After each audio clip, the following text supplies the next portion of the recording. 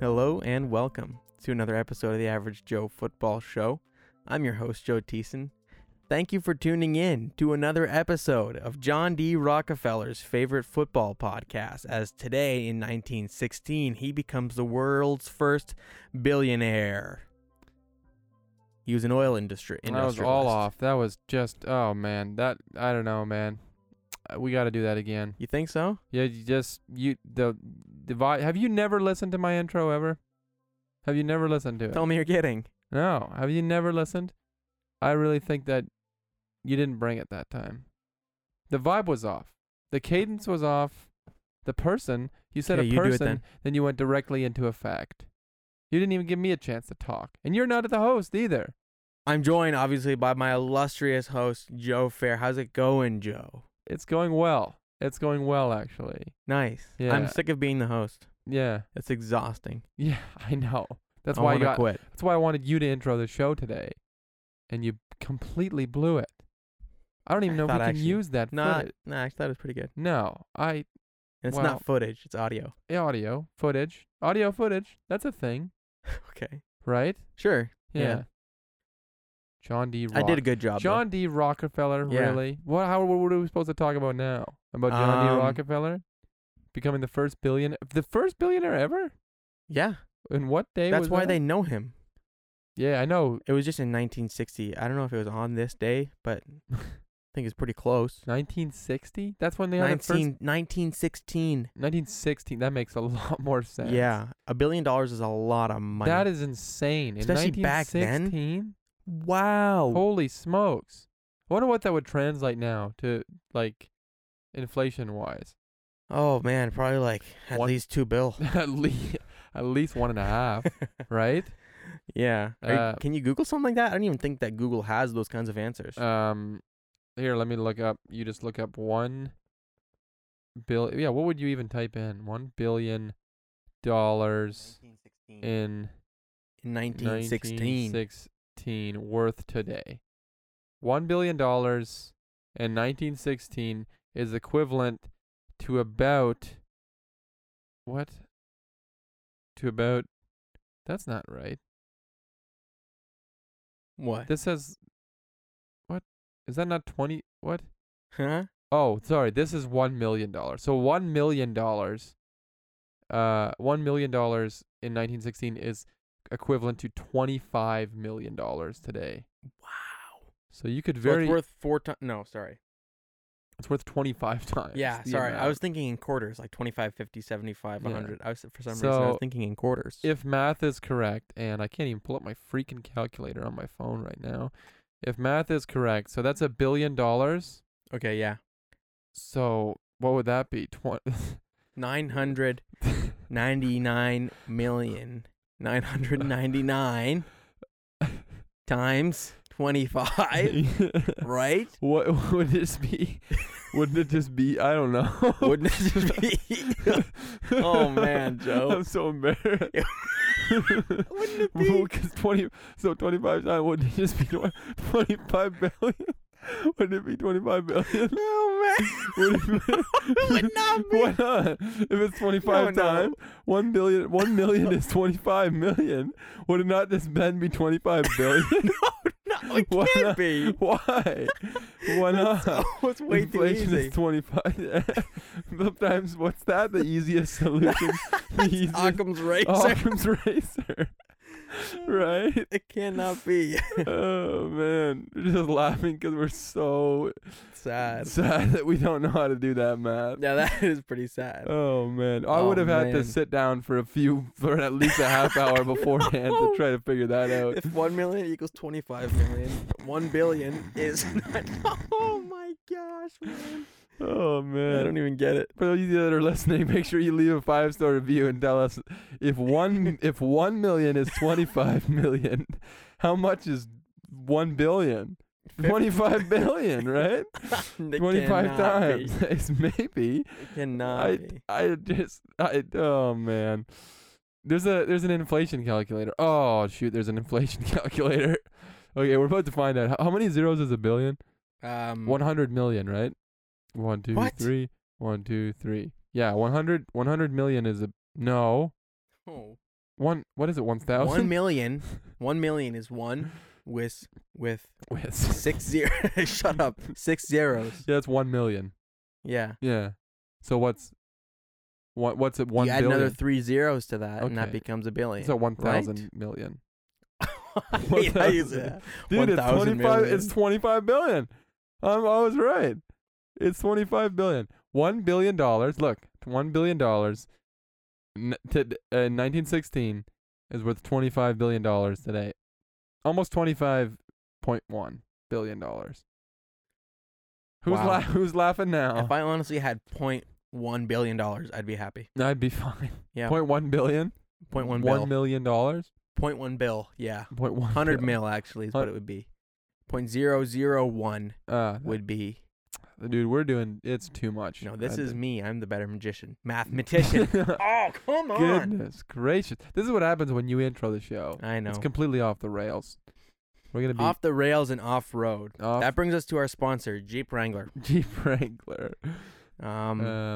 You can buy your Jeep today at the Dodge Caravan Jeep dealer. Jeep. Do you want to buy a car and for some reason you have to wave at everybody else that has that same car? Why not buy a Jeep? Yeah. Yeah. What's up with that? Everybody who has the same kind of car, except for like a typical car. Like if you drive a Jeep, you do that. Yeah. If you drive like a cool Subaru, you do Yeah. that, or a cool Yeah. motorbike. Yeah, All bikers do yeah. it. Yeah. I don't know. It's If you just drive a cool yeah. old car, you do it. Just certain like particular. Yeah. It's it's an exclusive club. It's discriminatory, yeah. and I won't stand for it. I never wave it. Like I own a Ford F-150. I never once have waved at another person for having a Ford Okay. F-150. Okay. Yeah, I never have. And Okay. you own a Matrix, Toyota Matrix. Yep. Toyota Matrix. I wave at all the Matrix owners Matrix owners. We have our own club. because It's a buying a Facebook- Matrix is the Facebook smartest thing group. you can ever do. Okay. Sure. Cheap, Yeah. smart on fuel. Smart on fuel. Yep. And It's not really great on fuel, but it can comprehend it well. yeah. Much better than we can inflation. Yeah. Although Yeah, I was totally exactly. right, and you laughed in my face. Well, we laugh in each other's faces. I have never felt more insecure than when I said that that 1 billion would be 25 billion. I know. I could see it in your eyes. It was fear. I was Oh, a deer in man. headlights We at were that both point. laughing but kind of crying because we were kind of scared that we didn't know. We're not We that probably smart. should. We never went to college. Is the moral of this story? I actually did. Well, okay, you went to trade. I did math in college. Okay. So I did college for math. yeah, but you didn't really go to college. I did. Not a real. For 3 months. Not a real college. Yeah, 3 months. No, that's not real. That's when I went to college at least. So I have a student card and a jacket, Joe. you would. And a lanyard. Who's laughing now? Who's laughing now? Not the people listening to this show, that's for sure. This is the Average Joe Football Show. If this is your first time tuning in, usually Joe doesn't intro the show, so it's not ruined within the first few minutes of the show. Right? Sorry. That's okay. That's maybe a little. I don't Yeah, know. it Sometimes I pushing- take it too far. You do push it. Yeah. A little bit. Sorry. I appreciate you. Okay. I know. You did. The intro was not the best, but we made it through. We talk about football on this show sometimes. Most of the times. Basically every episode we actually do. It is the Average Joe Football Show after all. We like to start every episode not talking football, but rather talking inflation, politics, world issues.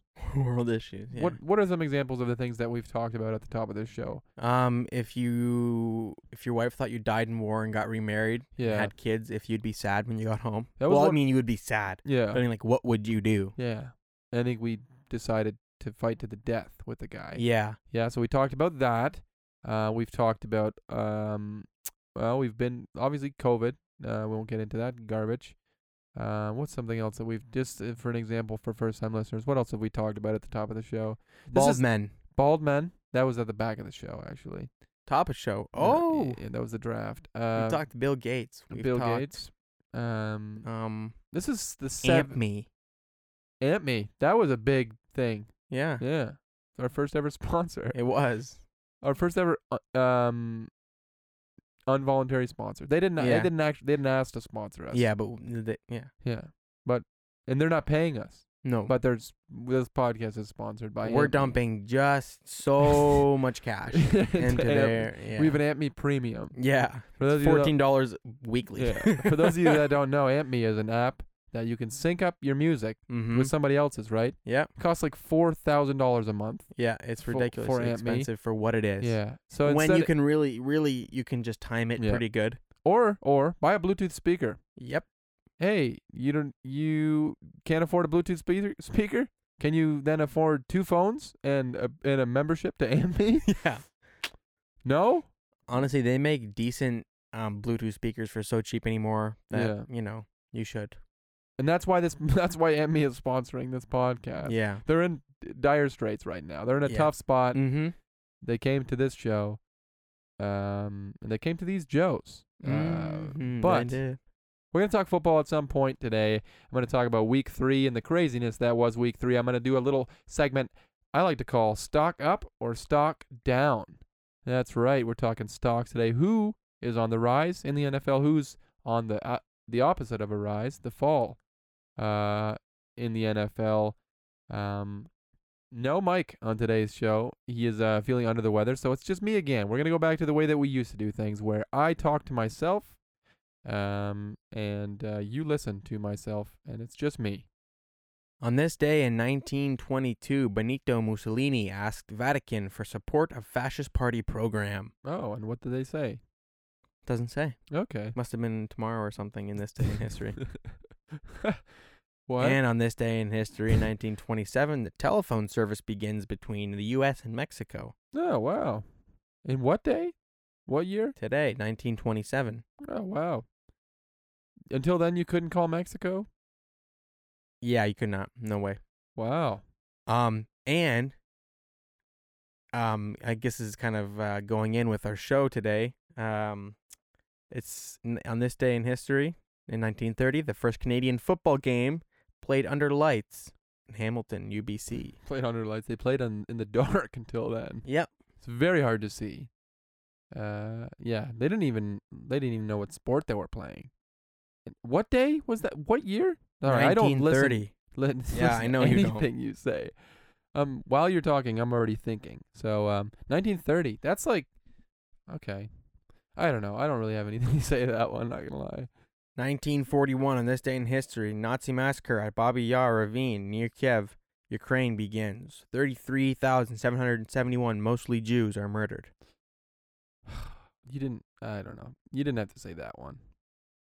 Not all of them have to be said. Like, I see that you're scrolling, so obviously you're skipping some, but you chose to do that one.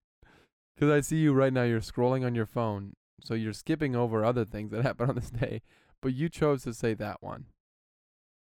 So, I don't really know. 1953, Make Room for Daddy, starring Danny Thomas, premieres on ABC TV. Why is that even significant? That's a show I've never even heard of. I don't even, whatever. I don't know. 1956, Oh Susanna debuts on CBS TV. Okay, I think this is enough.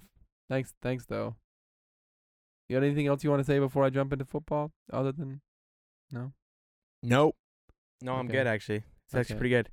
But in this day in 1961, Bob Dylan's first recording session this is just session backup harmonica for Caroline Hester. All right. So a lot of really invigorating things that happen in this day in history. Yeah, man. This is, I don't know. I'm sorry for anybody that's listening to this podcast for the first time. It's not usually like this. But unless we have anything else we'd like to waste time with, Joe, you said no. You said no. I say no. Let's jump into some football.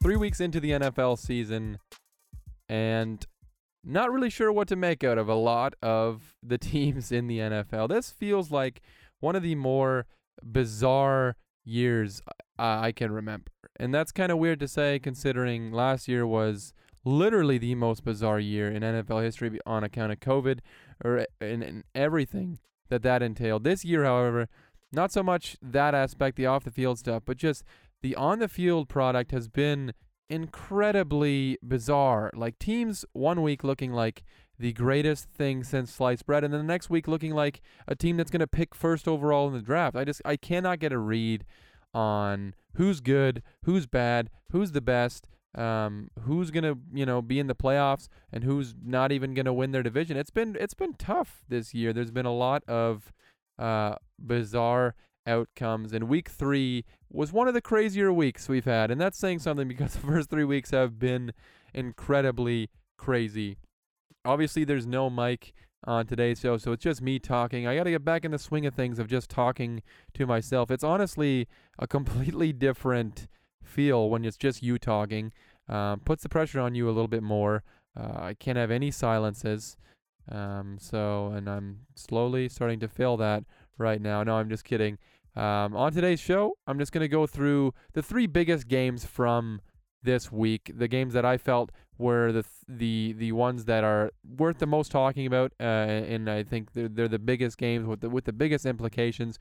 And then we're going to get into a segment that I did during last season, where I did stock up and stock down on NFL teams, NFL players, and all that good stuff. We're gonna tell you who's on the rise and who's not on the rise in the week 3 of the 2020 NFL season, and we'll kind of talk about all the rest of the games during that segment. But first up, I want to start by talking about Sunday Night Football, another primetime game that was an absolute classic. We've had our fair share of those. It seems like every single primetime game that we have, I cannot stay awake for the life of me because I'm a dad now and I'm tired all the time and I constantly fall asleep at like 9:45, and it's really hard for me to stay awake. I stayed awake for most of this one, and it was worth it. The Green Bay Packers win 30-28 over the San Francisco 49ers. The Packers started the game off real hot, up 17-0 in the first half. Before the end of the half, Jimmy G struggled a lot in the first half. Offense was not able to finish drives, looked ugly at times, and then they marched the ball down near the end of the half, and then Trey Lance comes in, scores the touchdown. At that point, I tweeted, how about we just don't let Jimmy G come back into the game, Kyle Shanahan, something along those lines. And honestly, the vibe of the game, the way it was going at that point, it would not have shocked me to see Trey Lance stay in at quarterback and have Jimmy G's day just be over and his tenure as starting quarterback of the San Francisco 49ers just be over. But that did not happen. In fact, Jimmy G came out in the second half, stormed back, and made it a really, really good game down the stretch. They were able to bring it back into a competitive game. But my main takeaways from this game are Aaron Rodgers and Davante Adams very well I don't even know if I can say might be. I think it is just official. They are the best wide receiver quarterback duo in the NFL. Their dominance in this game was, it is beautiful to watch what Aaron Rodgers was able to do with Davante Adams. Aaron Rodgers finished 23 for 33, 261 yards and 2 touchdowns, an efficient game. And then Davante Adams with 12 receptions, 132 yards and a touchdown. And these two, their chemistry just seems to be on a completely different level. These guys, when they get it going, Aaron Rodgers puts the ball in spots where only Davante Adams can get it. And Davante Adams, he might be the best receiver in football. I kind of pushed back on that talking to some friends this weekend before the game. That I was thinking, I don't know if I'm ready to say that Davante Adams is the best receiver in football with people like DeAndre Hopkins and Tyreek Hill. But Davante Adams did a dang good job of showing that he probably is the best receiver in the NFL. And him and Aaron Rodgers looked absolutely phenomenal. And Jimmy G on the 49ers side, he actually played quite well down the stretch after struggling early. He finished 25 for 40, 257 yards, 2 touchdowns, and an interception. However, late in the game, he had an absolutely boneheaded fumble. And that's the thing with Jimmy G. We know what Jimmy G is. He's a game manager. He can make the throws. He's a talented He's a talented quarterback. It's never been that aspect, but he has these moments where he just makes decisions that are mind-boggling. And in this instance, he gets pressured, and this is late in the game. This is quite late in the game in a critical spot. He gets pressured, he spins around, and he throws the ball backwards. And because he threw it backwards, it's a fumble. It's a lateral. So the Packers recover. They get it in their own territory. They end up kicking a field goal, which increased the Green Bay Packers lead. But then after that, Jimmy G actually led a really nice touchdown drive. He drove the San Francisco 49ers down the field, gave them a 1-point lead. The only problem was he gave them a 1-point lead with Aaron Rodgers at quarterback for the Green Bay Packers and 37 seconds left on the clock, which is insane. There was no timeouts for the Packers. 37 seconds. Aaron Rodgers comes onto the field, just cold as ice, marches the Packers down the field. Mason Crosby ends up hitting a 51-yard field goal to win the game. But this was an incredible game. And Aaron Rodgers, just after struggling in week 1 and then struggling in the first half of week 2, he looks to be all the way back. And any rumors that he potentially might sabotage the Packers or he's in it so that the Packers stink this year. He's just a spy or something. He's come to take down the Packers. That doesn't look so hot, those rumors this week, because Aaron Rodgers looked phenomenal in this game. And these two teams, I think, can walk away feeling encouraged about this game. The Packers look to be right back to Super Bowl contenders where they were last year, and the San Francisco 49ers with Jimmy G, they were able to take a Super Bowl contender like the Green Bay Packers to the very brink, and they could potentially improve when they bring in Trey Lance. And I think it's fine to not bring in Trey Lance, despite my tweet that I had in that game. I understand Kyle Shanahan, who's one of the best coaches in the NFL, if he doesn't feel like it's the right time, and I really feel like Kyle Shanahan really wanted Trey Lance to win that starting job. He really wanted Trey Lance to be the starter there in San Francisco. But if he feels like he's not ready, then he's not going to put him in. And Kyle Shanahan's a lot smarter than me, and I don't think it's insane to have a quarterback sit and learn, especially somebody as raw as Trey Lance, a guy who has all the talent but just hasn't played that much football. I don't think it's bad to have him sit behind Jimmy G and just learn for a little bit. But we'll have to see where that goes in the future. How long till Jimmy G loses that starting? I think it will be at some point. Jimmy G will lose that starting spot to Trey Lance. But in this game, it was all about the Packers, and Aaron Rodgers, just continues to show that he's one of the greatest quarterbacks to ever play the game. Then on to the next game that featured the defending Super Bowl champions going up against the new-look Los Angeles Rams. This was a surprising game. I picked the Tampa Bay Buccaneers to win this game. I thought they were the most dominant team in the NFL. I remember asking either last week or in week 1, asking Mike if any team could possibly, compete with the Tampa Bay Buccaneers. They look so dominant offensively, defensively, and they have struggled with injuries in the secondary. I think that's been a factor for them, and that was a factor for them in this game. But the Los Angeles Rams proved that there absolutely can be a team that can compete with the Tampa Bay Buccaneers, and that team happens to be quarterbacked by Matthew Stafford, and that's the Los Angeles Rams, who walked away with a 34-24 victory. And in my notes I have, this is why Matthew Stafford is in LA. This offense that we saw in this game is exactly what Sean McVay pictured when he brought in Matthew Stafford. Matthew Stafford finished the game 27 for 38, 343 yards and 4 touchdowns. He had a 75-yard bomb to Deshaun Jackson, who will forever be the fastest player in the NFL. He's up there in age. He's probably definitely in his mid-30s at this point, and is still incredibly fast, still can be one of the best deep threats in the NFL. He had a 75-yard touchdown, finished today with 3 catches, 120 yards and a touchdown. And then Cooper Kupp has been on an absolute tear. He leads the NFL in receiving yards through 3 weeks with 367 yards, through 3 games. He had 9 receptions, 96 yards, and 2 touchdowns in this game. A phenomenal performance by Sean McVay, Matthew Stafford, and this Rams offense against a defense that has a reputation for being one of the best defenses in the NFL.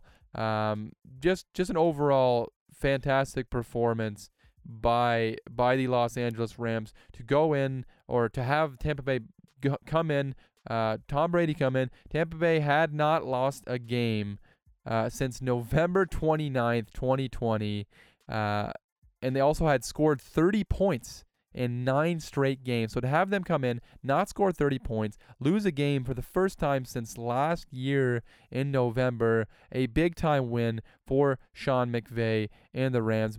On the Bucs side of things, Tom Brady finished 41 for 55. He threw the ball 55 times for 432 yards, a touchdown. He also had a rushing touchdown. Mike Evans chipped in with a 100-yard game. And then Chris Godwin had himself a game as well, 74 yards receiving and a rushing touchdown.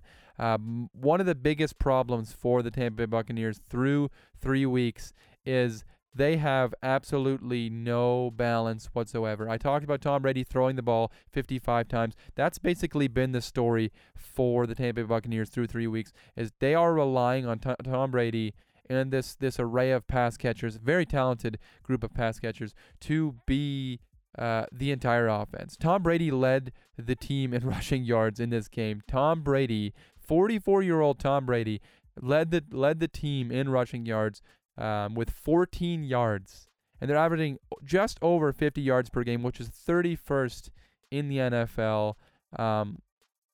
And just you got to have more balance. You got to be able to milk the clock in certain situations. But as far as the Rams go, this is exactly how I thought the Rams offense could look with Matthew Stafford. I talked about this is what Sean McVay dreamt of. This is what I felt we could see with Matthew Stafford. This explosive aspect of this offense. Some of the downfield shots, and then Cooper Kupp just playing out of his mind. This team is going to be extremely hard to deal with, and especially, we haven't even talked about defensively. They have Aaron Donald, who is the best player in the NFL. They have Jalen Ramsey, who is the best defensive back in the NFL. This team is primed and ready to go, and they just very well might be the best team in the NFL at this point. We've seen the Kansas City Chiefs struggle so far, and we'll talk about them next. And they now defeated the defending Super Bowl champs in the Tampa Bay Buccaneers. The Rams look primed to be a Super Bowl contender, even being in the NFC West that is so competitive. The Rams look primed and ready to go. And then on to the final of the big games that I wanted to talk about, and it is another surprising win for a team that looks to be on the way up, and that's the Los Angeles Chargers going into Arrowhead Stadium and defeating the Kansas City Chiefs 30-24. Justin Herbert continues to be absolutely phenomenal. I mean, this guy has been incredible. In just his second year, people worried he might have the sophomore slump. He certainly does not look to be slumping at all, especially when he finishes a game against the Chiefs 26 for 38, 281 yards, 4 touchdowns. Austin Eckler had over 100 all-purpose yards, and Mike Williams, who has been phenomenal through 3 weeks. He's been a genuine number one receiver on an offense that already has Keenan Allen, one of the most underrated receivers in the NFL. This Chargers offense, with Justin Herbert at the helm, with Brandon Staley, their new head coach, they look to be one of the best teams in the NFL, and we saw them take it to one of the best teams in the NFL in the Kansas City Chiefs. Too many mistakes in this game for Kansas City. The Los Angeles Chargers forced Kansas City into 4 turnovers. Patrick Mahomes had 2 interceptions. He finished today with 260 yards, 27 for 44, 3 touchdowns, 2 picks. Clyde Edwards-Helaire finally got things going. Travis Kelce had himself a big game. Tyreek Hill for the second straight week, however, could not really get it going. My biggest takeaway from this game is that the Chargers are finally living up to the hype. And I know it's only 3 weeks in, and a lot can happen through 17 now games in the NFL season. But through 3 weeks, the Chargers look to be everything that people thought they could be. And Justin Herbert looks to be an MVP candidate through 3 weeks. as far as the Kansas City Chiefs go, one of my biggest takeaways from this game is Patrick Mahomes. Patrick Mahomes, first of all, let me just say he's the best quarterback in the NFL. As good as Justin Herbert is, Patrick Mahomes, I'm still taking him over Justin Herbert. Patrick Mahomes is amazing. However, some things that I've noticed, and it's been the past few weeks, I noticed it in the Baltimore Ravens game. I've noticed it a few times.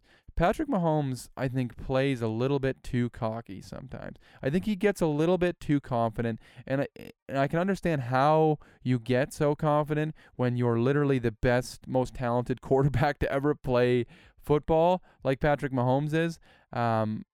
I can understand where that confidence comes from, but some of the plays he makes, it seems like he's trying to make incredible plays at all times.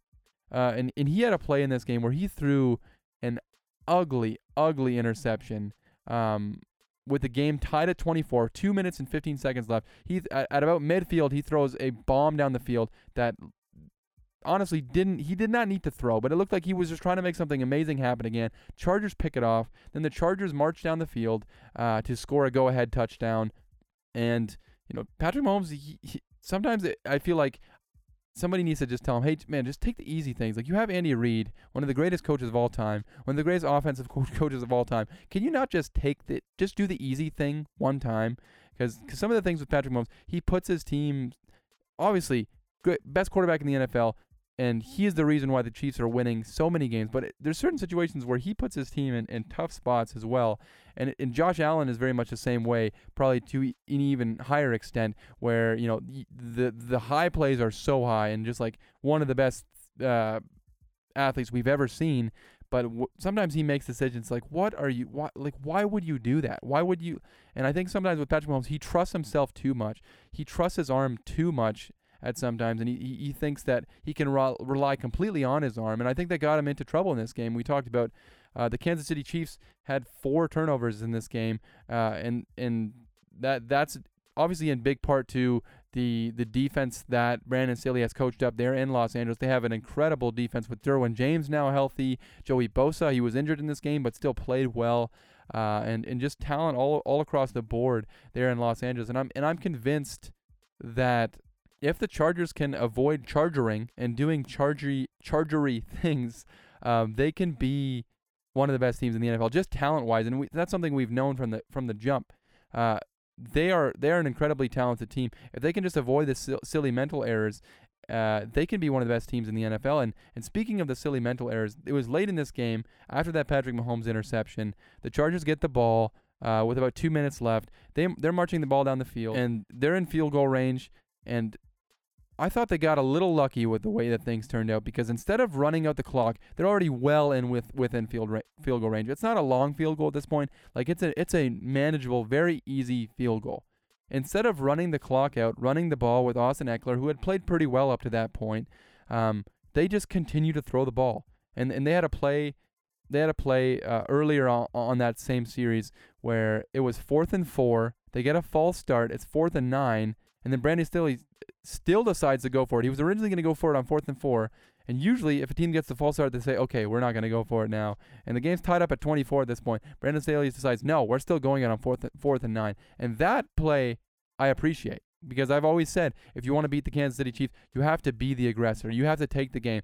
You have to take the game from the Kansas City Chiefs. So that play call I like. But some of the later things where they're getting deep down into field goal position, and they're still throwing the ball instead of running out the clock at all, that didn't make a whole lot of sense to me.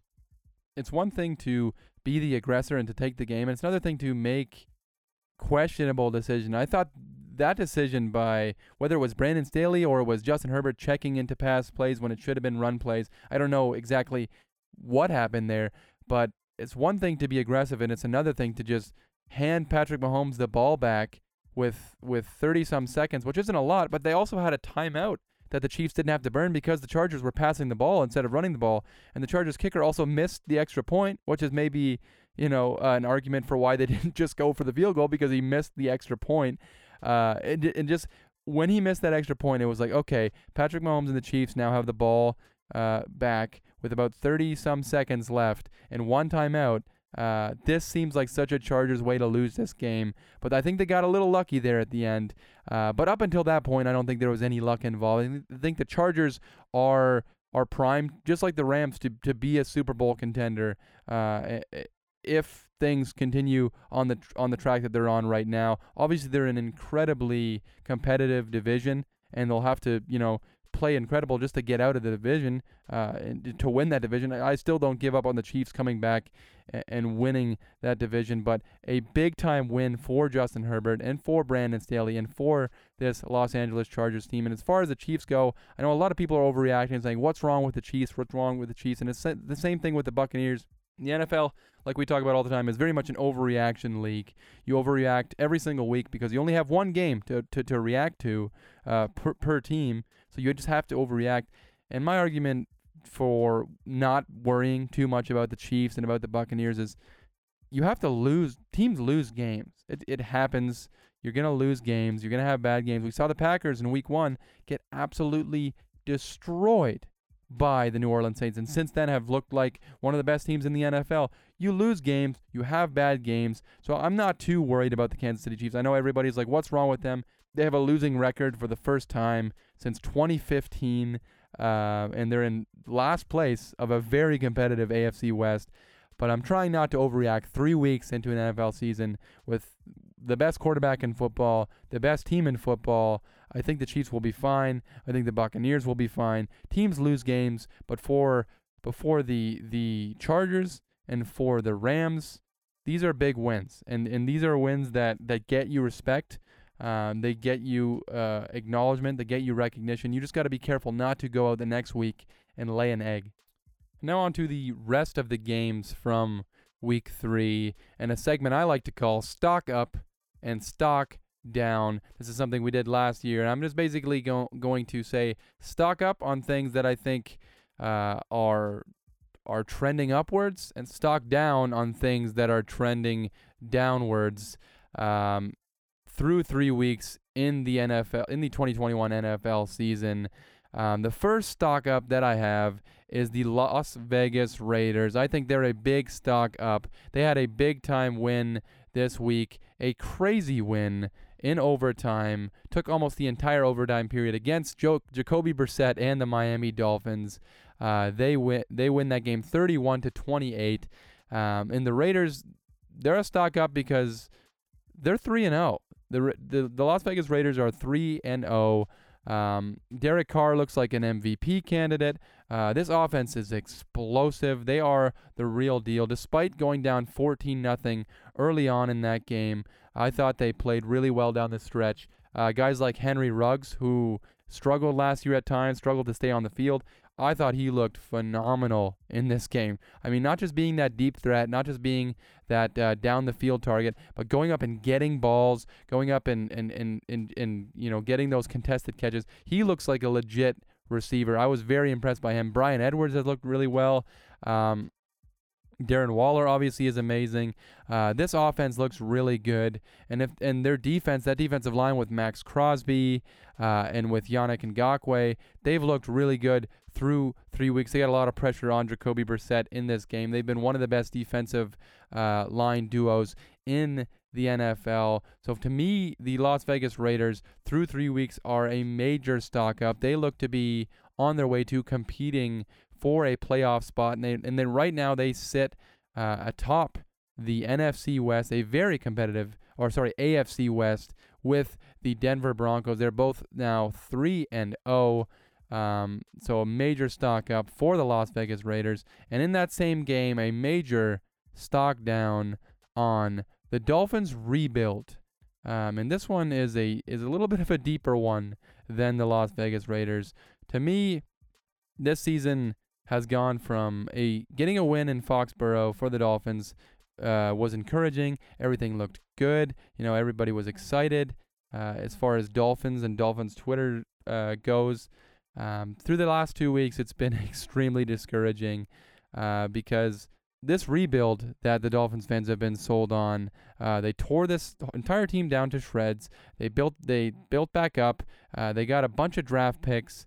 Now they're supposed to be at the point where they're competing, and things don't look good right now. Honestly, there are some major holes on this team, and the biggest being the offensive line. And I talked about it already last week. I won't get too much into it, but an offensive line that just was a major problem. We knew that it was a major problem, and the Dolphins didn't do a whole lot to fix that offensive line. They just kind of hoped that all of the players would take a big step forward from where they were last year, and that's not the case.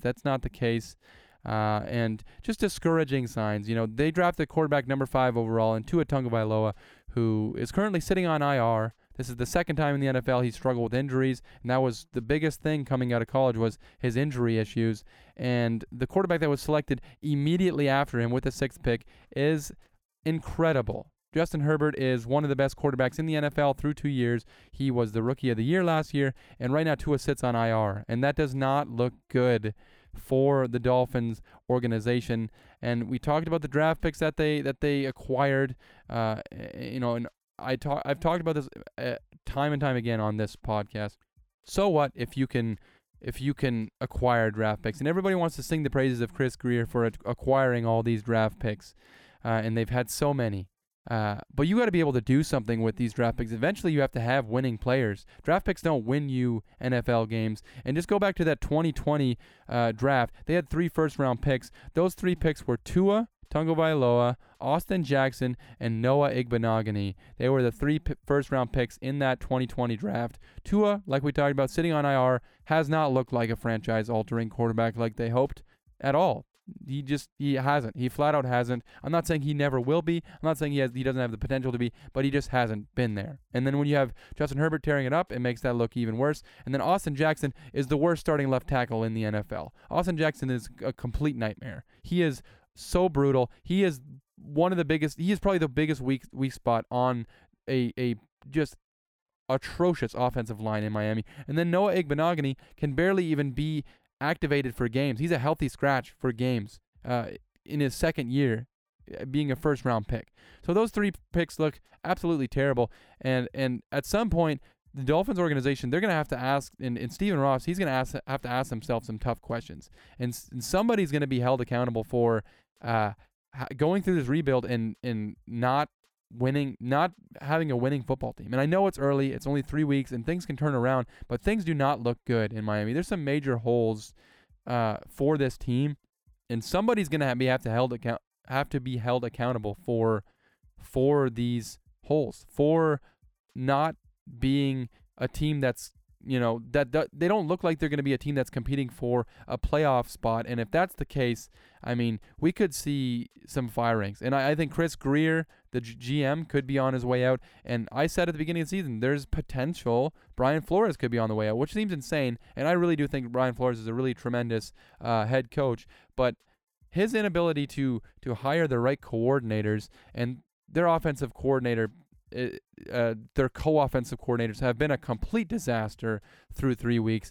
They had a wide receiver screen they threw in their own end zone for a safety, which is one of the most mind-boggling things ever. But Brian Flores has hired, fired, signed players, cut players, and the very next year hired and fired coaches year after year, and it just so many weird things about this team and so many tough questions that need to be answered. So the Dolphins rebuild, they look to be a major stock down because this team does not look to be on a forward progression based on where they were last year. And keeping on the stock down, rookie quarterbacks are a major stock down through 3 weeks. Go back to the preseason, and everybody, including myself, was singing the praises of these rookie quarterbacks, saying how everybody looks so comfortable, everybody looks so good, everybody's going to be awesome, the quarterbacks are all so great, and playing quarterback is so easy for these guys. Well, through 3 weeks, that's not the case anymore. The first 2 picks, the first 2 quarterbacks taken, Trevor Lawrence and Zach Wilson, currently lead the NFL with 7 interceptions. They've struggled at times, and Zach Wilson and the Jets were shut out this week by the Denver Broncos. Trevor Lawrence, they both shown flashes, but they've also shown at times to just look absolutely horrendous on their respective teams. Then you go to Mac Jones. People were singing his praises in week 1, but he hasn't been an explosive quarterback. He throws a lot of short passes, and they haven't really relied on him to be a guy to carry that team. They've been extremely conservative with him, and he's been extremely conservative as a quarterback.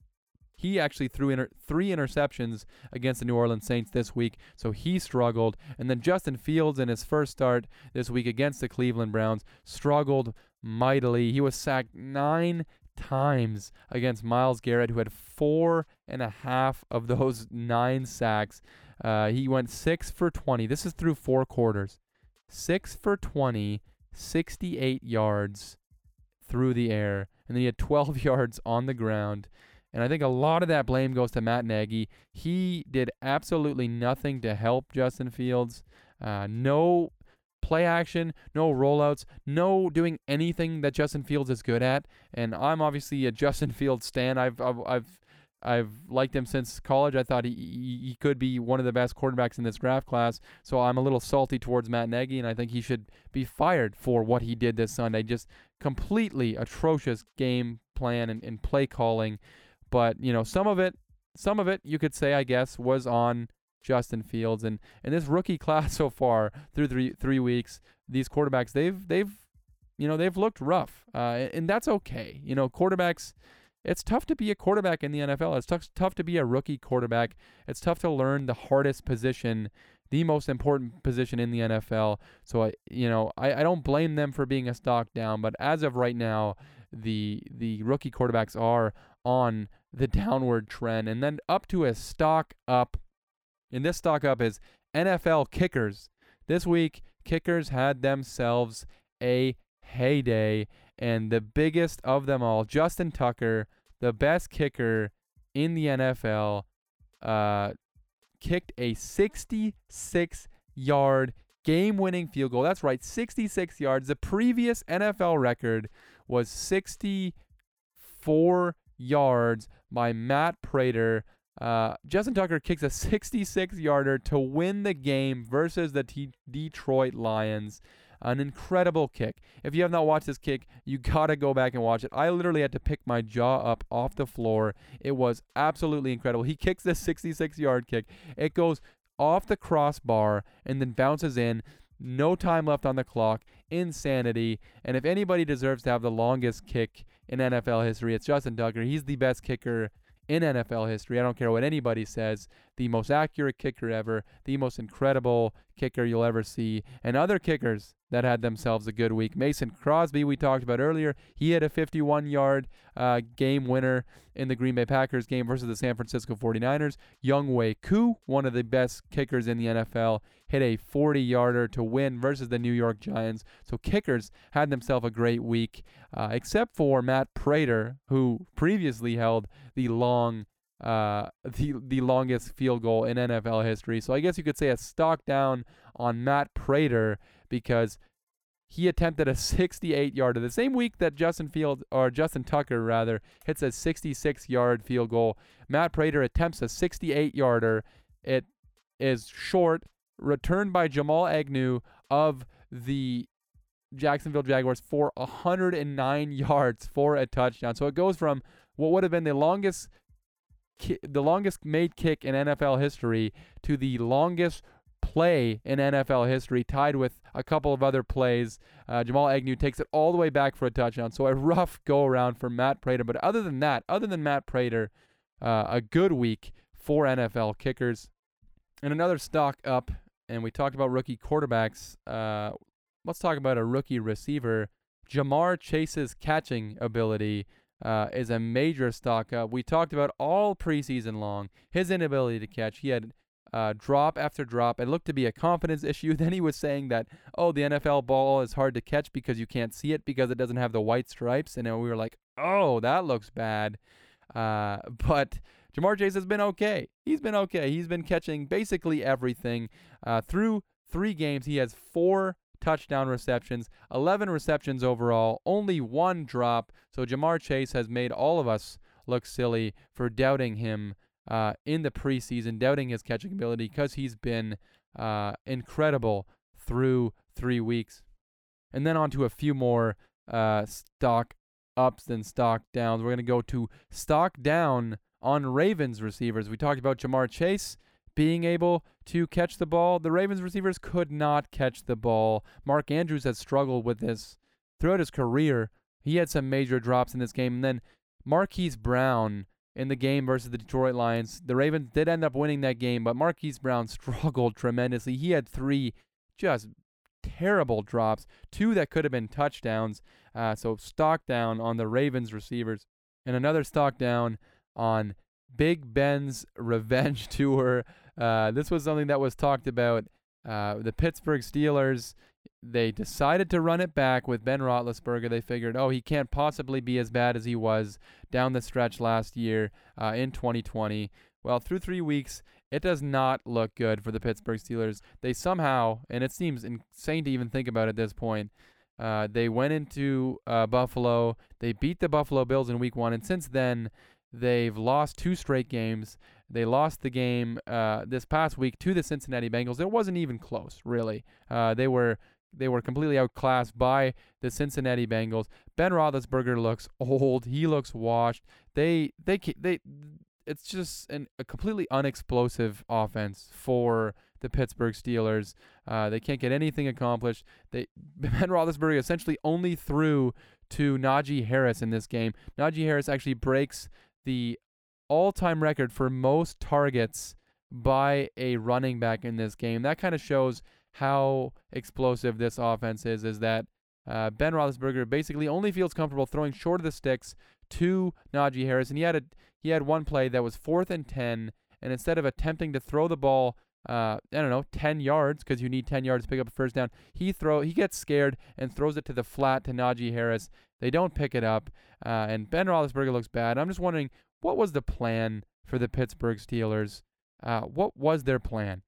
This reminds me so much of the New York Giants when they kept bringing back Eli Manning, when it was very obvious Eli Manning was not a very good quarterback anymore.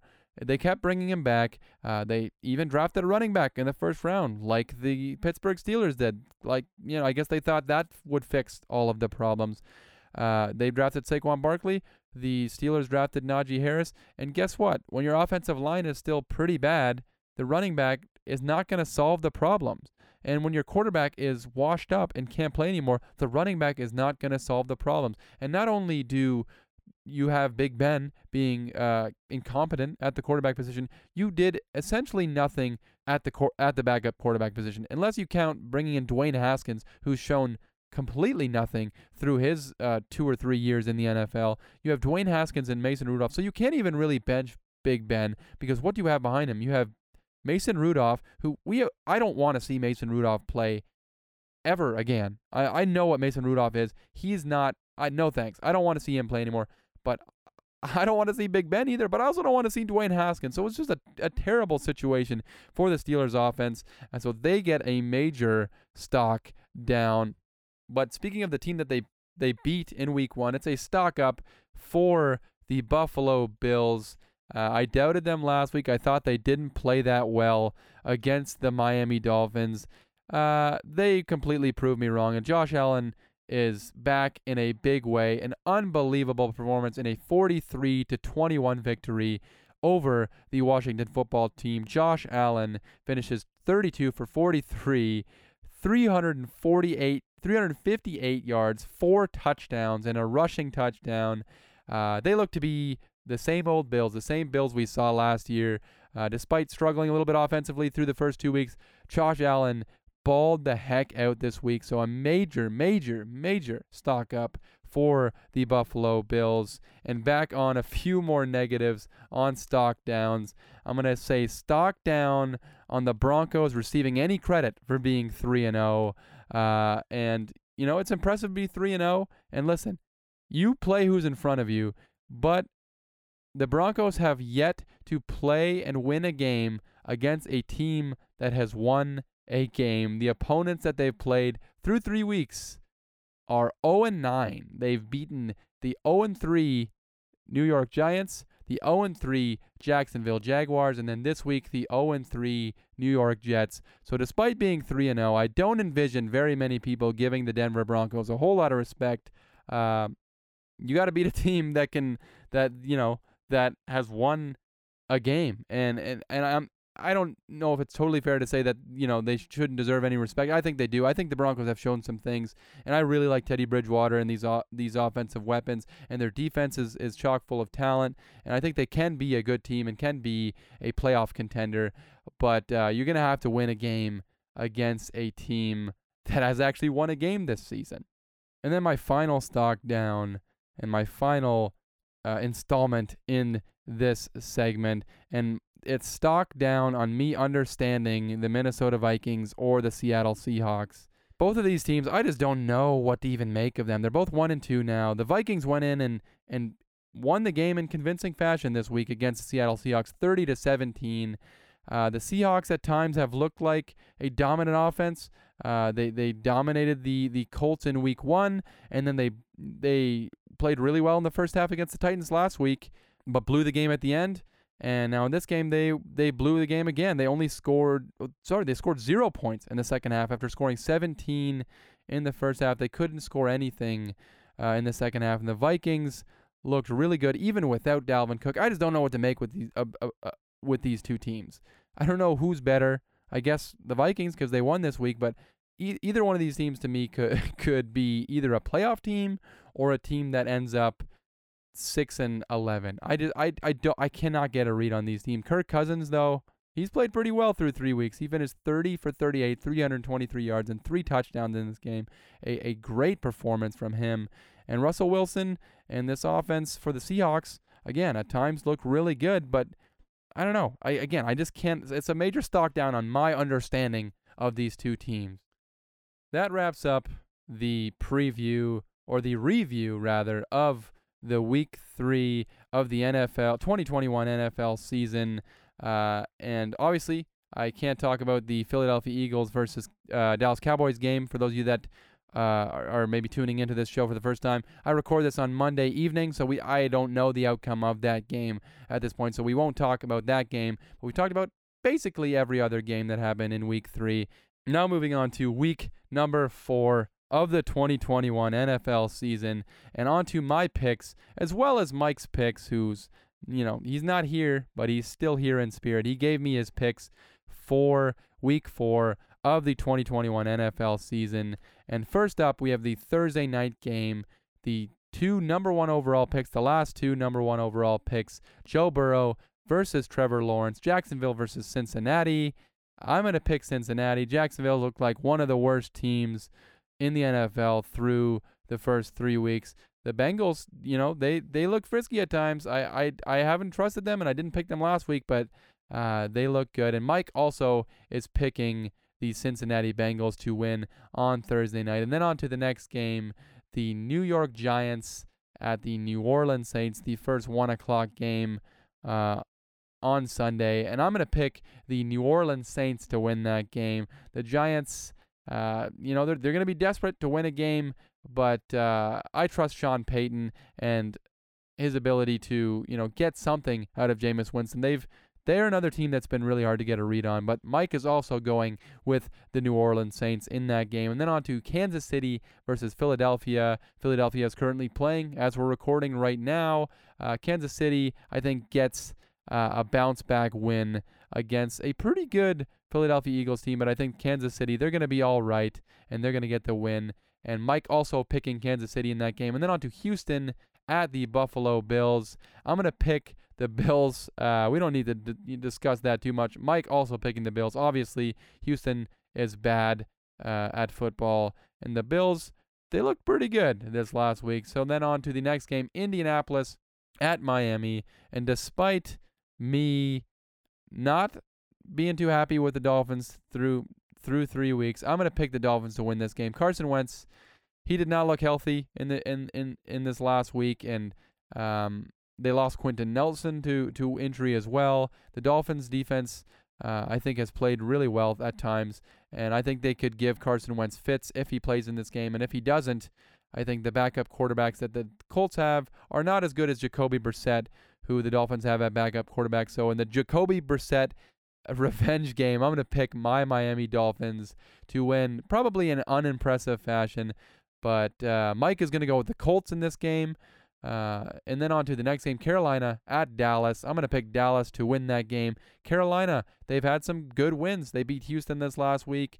They've had convincing wins. I don't think they've played much of anybody through 3 weeks. They've beaten so far the Houston Texans, like we talked about. They beat the New York Jets, and then they beat the New Orleans Saints. So not really world beaters. I want to see them against a legit team, and I think Dallas is just that. So I'm going to pick Dallas to win that game. Mike also picking Dallas. And then on to Cleveland at Minnesota. I'm going to pick Minnesota to win this game, actually. Cleveland, I think, I do like the Cleveland Browns. They're one of my favorite teams this year. Minnesota, though, another team I just can't get a read on. This feels like a game. I'm just going off vibes on this one. This feels like a game that Minnesota is gonna pull out the win. And Mike is also going with Minnesota. Okay, I did not know that. He's going with the Minnesota Vikings as well. Dalvin Cook hopefully back for this game. So we're both picking Minnesota to beat Cleveland. And then Tennessee at the New York Jets. The Titans. Mike's also picking the Titans. Don't need to discuss that one. Then Detroit at Chicago. I'm going to pick Motor City Dan, as Mike calls him, to beat Justin Fields or Nick Foles or whoever starting this game. Please, Matt Nagy, please don't start Nick Foles. But I'm going to pick the Lions to win, and so is Mike. And then Washington at Atlanta, the final 1 o'clock game. I'm going to pick Atlanta to win this game. Washington, I don't know. Their defense has not played as well as I thought they would be. I thought they would be one of the best defenses in the NFL. They haven't played that well. The Falcons offense maybe, found something. I mean, they didn't really put up very many points. I think they put up 17 points this week, but maybe they find something against a defense that has been underperforming. Mike's going to pick the Washington football team to win that game. And then on to the 4 o'clock games, we have Arizona at the Los Angeles Rams, a big-time AFC West matchup. I'm going to pick the Los Angeles Rams, who are coming off a big victory versus the Tampa Bay Buccaneers. Mike is also going with the Rams. And then Seattle at San Francisco, the other two NFC West teams. I'm going to pick Seattle to win this game. The Seahawks have another bounce back. They tend to play really well against teams within their own division. Mike is also going with the Seattle Seahawks. And then Pittsburgh at Green Bay. I'm going to pick Green Bay to win that game. Pittsburgh, their offenses look incredibly unexplosive, either one. They've looked both. And the Green Bay Packers have looked very explosive. Mike's also going with Green Bay. Then Baltimore at Denver. Give me Baltimore. Despite the Broncos being 3-0, I think Baltimore, they did struggle this week against Detroit, but I think Detroit's giving a lot of teams a run for their money. So I'm going to say Baltimore has a get-right game against the undefeated Denver Broncos. And then on to the primetime games. Tampa Bay at New England. Tom Brady's return to Foxborough. Really, really excited for this game. Can't wait to watch this game. This is probably a potential game of the year, whether or not it's a good game or not. Just seeing Tom Brady back in New England. I'm going to pick the Tampa Bay Buccaneers. The Patriots, their offense just isn't looking good through the first 3 weeks. The Tampa Bay Buccaneers get a major get-right game. Tom Brady is going to be extremely motivated to stick it to Bill Belichick and to his old team in Foxborough. And Mike's also going against his Patriots and picking the Tampa Bay Buccaneers. And then on to the final game, the Monday night game, a really good game. The Las Vegas Raiders, undefeated, versus the team that just beat the Chiefs, the Los Angeles Chargers. This is a really good game. Couple of really good primetime games here to finish off the week. I'm going to pick the Los Angeles Chargers. I like what they're doing. I like their talent offensively and defensively. I think Brandon Staley's shown that he is a formidable NFL coach. Mike is also going with the Los Angeles Chargers to defeat the undefeated Las Vegas Raiders. But that's going to wrap up this week's show. I hope you guys enjoyed. A little bit different. I was kind of used to having a partner on the show, so hopefully it was still entertaining with just my voice in your ears. If you guys enjoy the show, make sure you leave us a 5-star rating on Apple Podcasts. Please, what are you doing if you're not leaving a 5-star rating on Apple Podcasts? Like we always say, you don't even have to say something nice. You can say something rude if you want. I would prefer if you didn't, but you could. Just leave us a 5-star rating. and you can say whatever you want in there. Doesn't even matter. Make sure you guys share it with your friends. Subscribe on Apple Podcasts or wherever you get your podcasts. Make sure you follow the show on Instagram and Twitter at _AverageJoeShow. A really fun 3 weeks. Looking forward to week 4. A bunch of really good matchups. But until then, for JT behind, the editing, and for Mike, who's at home sick right now, we will catch you guys on the next one.